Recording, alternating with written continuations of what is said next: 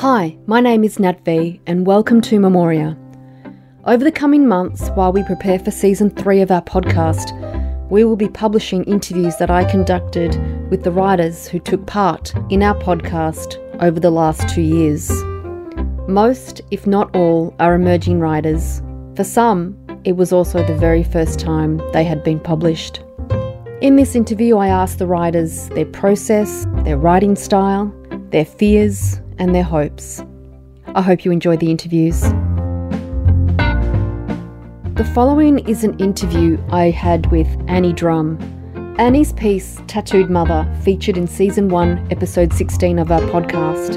The interview was recorded in November 2017.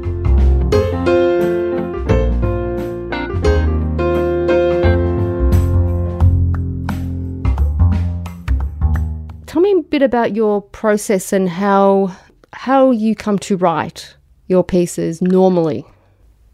So normally what I would do is I might have an idea and what often will happen is an ending of a story will come to me, and I think if that happens at the end of a story, what might happen to precede that? So I usually build a story backwards from the end, and in this case I wrote it from start to finish, which is not at all how I would normally do it. So often I'll think there'll be two characters and at the end of the story this will happen to them. So what on earth could have happened to lead us to there? And then I build back and think, it's almost like working backwards. That's my usual process. And have you published this work before? It's in a collection of an anthology of mine that I had published by a small publisher last year. And the anthology is called Like Trees. It's called that because one of the stories in the anthology is actually entitled Like Trees. And I think Tattooed Mother is the first story in that collection. Do you do a writing degree? What's your background in writing? No, my background is social work, but I've probably been observing life and people and situations and what makes people tick, really, since I was quite young. And so even when I was a high school student, I would make observations and write them down in a series of notebooks. And so it might be overheard comments or a family I might be interested in and think, how could they have got to be here? And so then I would often be making up little stories about people I knew or people I half knew, or a headline in the paper, something I saw on TV. So stories seem to be coming to me from lots of different places. And so I haven't done any formal writing degree, but I've done a couple of short courses at the Victorian Writers' Centre that were good, okay. And a number of workshops run by different writer centres as well. And last year I did a course that was run by Allen and Unwin and Faber and Faber, and I think it was called something like Writing Your Novel. And so in that course I worked on a novel that I've been working on, and I completed that in June this year. Fantastic. That's fantastic. And when do you hope to have it published? Are you looking to get it published? Do you have a publisher?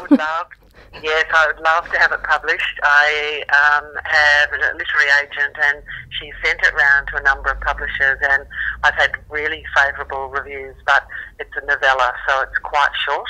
Okay. And publishers are pretty uncertain about, taking a chance on a novella as opposed to a longer work. So at the moment I'm sitting with, do I expand it and expand some of the subplots that I could quite easily do, or do I just let it sit and work on the next project? And I've started 2 more projects, so I'm really not sure where to put my energy on.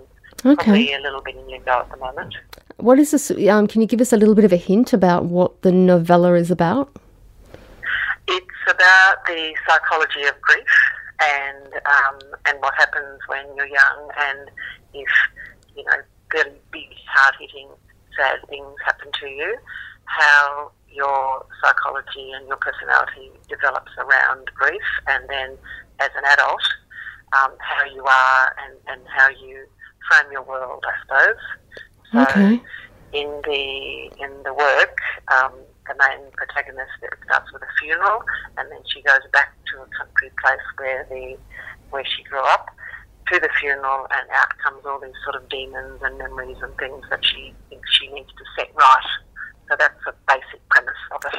So that's how you've entered the story, and it will go through the characters, the protagonist's journey as they work through. Okay. Oh, fantastic. This sounds great. You have to let us know when you do get published. Well, I'm hoping that will be the case, and I would certainly be letting you know because I'll be celebrating. Is it got a title? Has it got a title yet, or is that under wraps? Yeah, the title, it's a little bit odd. It's called What Shape the Wind. So there's a lot of wind. Wind is almost like another character. Right. And so it's a very windy place where it's set, and the wind brings lots of messages. Oh, fantastic. Evil portent or whether they're good news, but things happen all in and around the wind. So that's another big feature of it. That's a great metaphor. Yes, it is. I quite liked it too. That just came from nowhere, and I thought, that might work, I'll use that. That's a fantastic title. I think titles are the hardest to come by. They really are. They really are. They can be, yes.